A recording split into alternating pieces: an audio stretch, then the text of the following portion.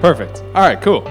Yeah, so my 180 story. So my story is a story of just God never stopping working on my heart. So my story starts in 5th grade when my parents sat my sister and I down and said, "Hey, we're going to start going to church again." And I said, as long as I'm home by 1 o'clock for the Browns game, that's cool with me. So throughout 5th grade, throughout middle school, throughout high school, went to church. I was involved in youth group, and it was fun. It was cool. But when I was at church, that was one person. When I was at school, when I was at sports, when I was in all the other activities, I was a different person. And so this summer before my senior year of high school, I started dating a girl. Woo!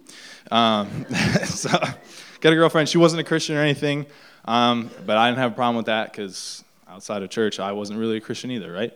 And so during my senior year, I was just drowning in sexual sin with this girl and with myself, really. And so I was going through, but everything was cool. I felt no guilt for my sin. I knew what I was doing was wrong because of my church background, because I would go to church every Sunday, but I felt no guilt or anything like that for the sins I was committing.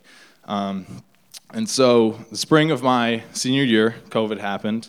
Everything was cool, went to online school, blah, blah, blah. During this time was probably like the farthest I was from God in my life, like from 5th grade to now, just because like I had no real like connection with my youth group, wasn't going to virtual. My mom didn't wake me up for virtual church, so I didn't go, yay. And so that was probably like the farthest I was away from God. So spring came and went, summer came and went, and then 2 weeks before I was supposed to move in on campus here for my freshman year, we got an email that said, "Hey, we're going to be all online for the first semester." And so I was like, okay, like high school was easy online, hopefully college is easy online. Newsflash, it wasn't. Very hard. And the fall of 2020 was like the worst time of my life. Very depressed, very lonely. I had like no energy really. I would just wake up. I was at home all by myself. Both my parents were at work. I would do my schoolwork during the day. My parents would come home for like an hour, and then I would go to work. And so my girlfriend was like on that same schedule. My friends were on that same schedule. So I had like no social life. Wasn't really connected with my friends. And so I just felt very alone. And so one night I was at work. I was a busboy at a restaurant. And I was just walking around the restaurant, and something compelled me to start talking to God. I don't know what it was, but I just started to do it. And I was just in my head, and I was like, God, like, this is like horrible. Like, my life sucks. You know, like, I got no energy. I feel so depressed. Like, can you show me something? Show me something. There has to be a reason for this, right? And so what happened was like something I had never experienced before and something I'll probably never experience again. But just like this wave of emotion hit me. I had goosebumps up and down my body. And so I went to the basement of this restaurant, and I just started crying. And I'm not like an emotional guy. I don't cry all that often, and I was crying. Let me tell you, I was crying, and it literally felt like there was something standing right next to me. It literally felt like God was standing right next to me, and he was just like, "Hey, like, you're gonna get through this. We're gonna get through this. I'm gonna get through this for you. We're gonna be fine." And so when that happened, I told my parents.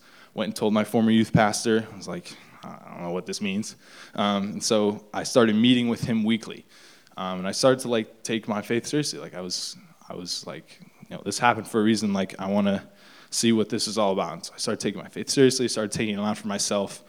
And then it was at this point I started to like feel my sin, feel guilt for my sins that I was committing. It was something new that I felt.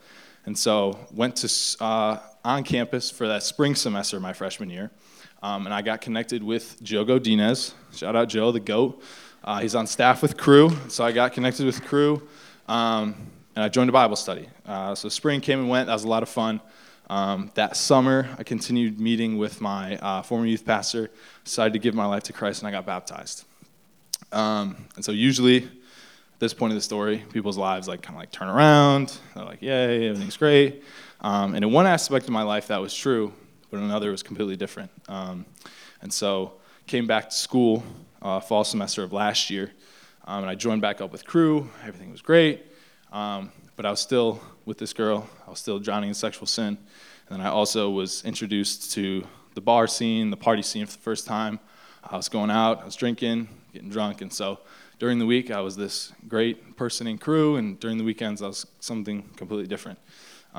And so this is when I started to justify my sin, trying to make myself feel better by saying hey, I'm not doing what those guys are doing. I'm not doing it as much as them, right? But God doesn't like that. And so I started to hate the person that I was becoming. Look at myself in the mirror and hate the person that was looking back at me. You guys know those Stretch Armstrong toys? That's what I felt like. One way was going crew, my faith, and then the other one was going with everything else. And so I go to winter conference, which was awesome. If you guys have a chance to go to winter conference, I totally suggest it. I'm going to be going again this year. I go to winter conference. It was awesome. It was awesome for my faith. It was awesome for my walk. And I was I need to turn things around in my life, right?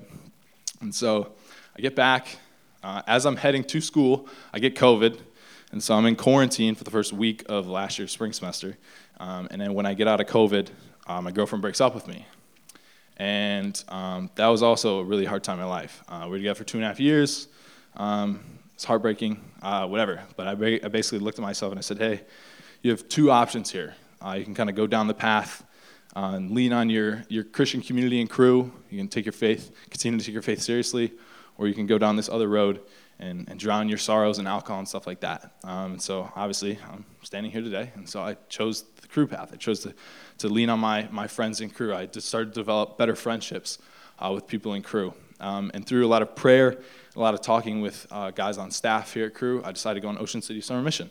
And I think a Bible verse that kind of explains what was going through my heart in that time was Jeremiah 24:7. It says, I will give them a heart to know me, that I am the Lord. They will be my people, and I will be their God, because they will return to me with all their heart. Basically, what this verse is saying to me, that God creates all of us with a heart for him. And no matter how far off you are, no matter how long you are off that path, he still wants you to come home, and he wants 100% of your heart. Not 20%, not 50%, not even 99.9%. He wants all of you. So I told my testimony in Ocean City, and as I was preparing for that, I told my staff discipler, Brandon York, this story. And he posed a question after I was done. He said, so Grayson, why did you make that decision? After the breakup, why did you make that decision to continue to follow the Lord? And I didn't have an answer at first, but after a lot of thought and a lot of prayer, I think my eyes were opened to the love of God and the grace of God. Even though I denied him in my flesh life for 9 years, when I needed him the most, he was there for me in a snap of a finger. I think that's not just true for me, but true for everyone in this room. So I'm a changed man standing before you today because of God's love, and I'm a changed man standing in front of you today because of God's grace. My name is Grayson Wolf, and that's my 180 story. Thanks to our listeners for tuning in to this episode of the 180 Podcast, a production of Crew in Southeast Ohio. If you enjoyed this episode, please give it a like, a share, or leave an encouraging comment, and that will go a long way toward helping others hear about the podcast. The podcast isn't the only thing that we do.